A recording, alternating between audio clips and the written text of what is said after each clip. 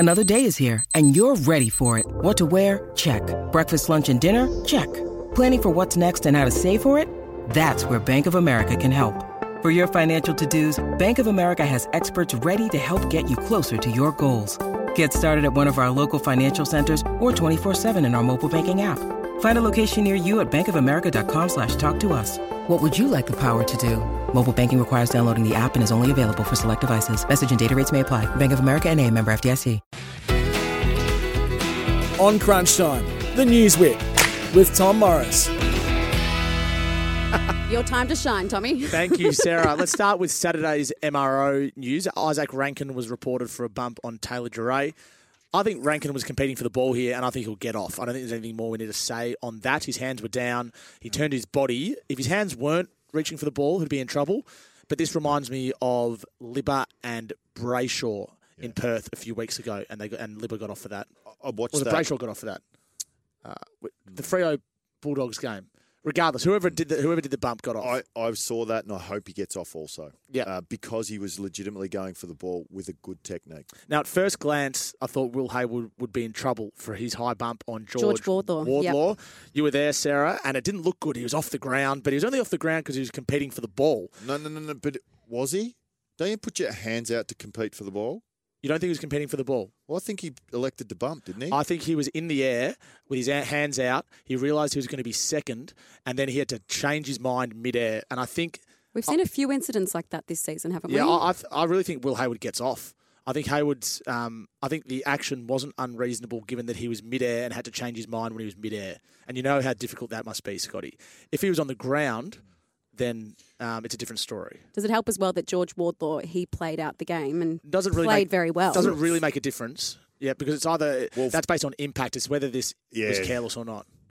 Well, impact determines more the penalty, doesn't it? Yeah, it does, yeah. On first glance, I thought, I think you elected to bump. Yes, that's exactly what I thought, and I watched it a few more times, and I think he'll get off. Tom, there's no doubt you would have watched it significantly more times than me, so I'm going with you. Probably about 20 times. Yeah. Friday night's MRO, Sarah? Yeah, so Lockie Hunter, he's got a one-match ban for rough conduct on Connor Rosie, and Tom Jonas, a one-game ban for a dangerous tackle on Tom McDonald. Will these be challenged? I think Melbourne's every chance to challenge the Lockie Hunter one. I think he should take his lot because he didn't have his hands down going for the ball for me. Yes, I agree with that. I think it's harsh because it's a split-second decision, but I think based on how it's been adjudicated this year, Lockie Hunter's 1 week is consistent with the MRO findings. The interesting one about Tom Jonas is Tom McDonald was pinged for holding the ball. So the umpire saw it as a fair tackle, the MRO saw it as an illegal tackle. We've got to get rid of the term dangerous tackle. Why? Every tackle is dangerous. It is meant to be. Yeah. It's football. It's a contact sport.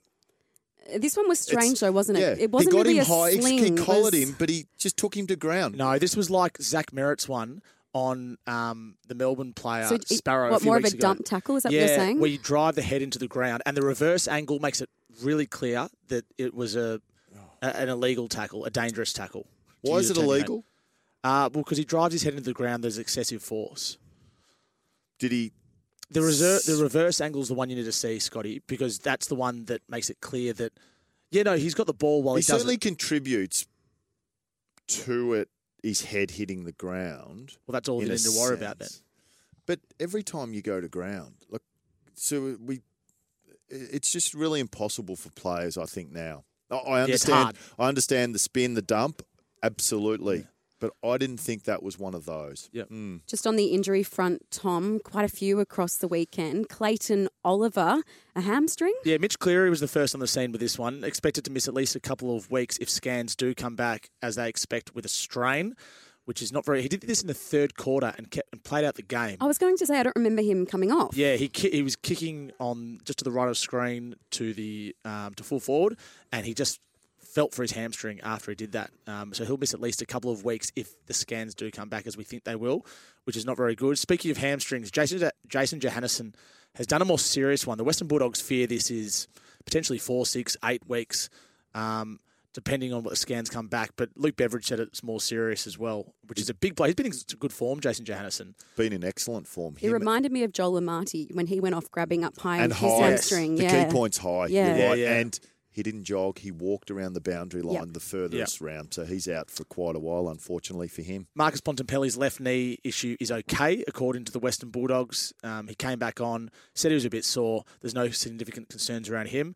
Peter Laddams had a bad ankle injury. John Longmire said it was significant, so we'll wait and see how bad that is. But that is not ideal for the Swans, who are already decimated by injuries, as you know. Travis Boak was subbed out with a knock to the ribs. Ken Hinkley told our cousin Crunch Time show yesterday he's got the all clear in regards to any significant damage, which is a good outcome for us. So it looks like Travis Boak is okay. What's the latest in Tasmania, Tom? Oh, Sarah.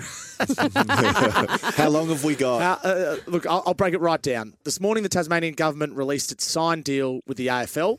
In it, they agreed they are solely responsible for costs to develop the stadium.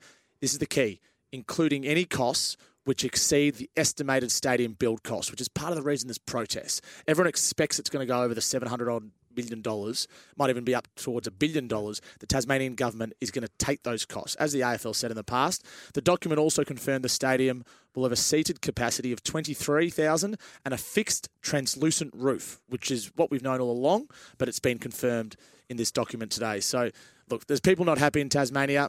If I can just put a little editorial on this, just get this done. You know, this is great for Tasmanian sport. Yeah. There's millions of dollars for local Tasmanian football as well.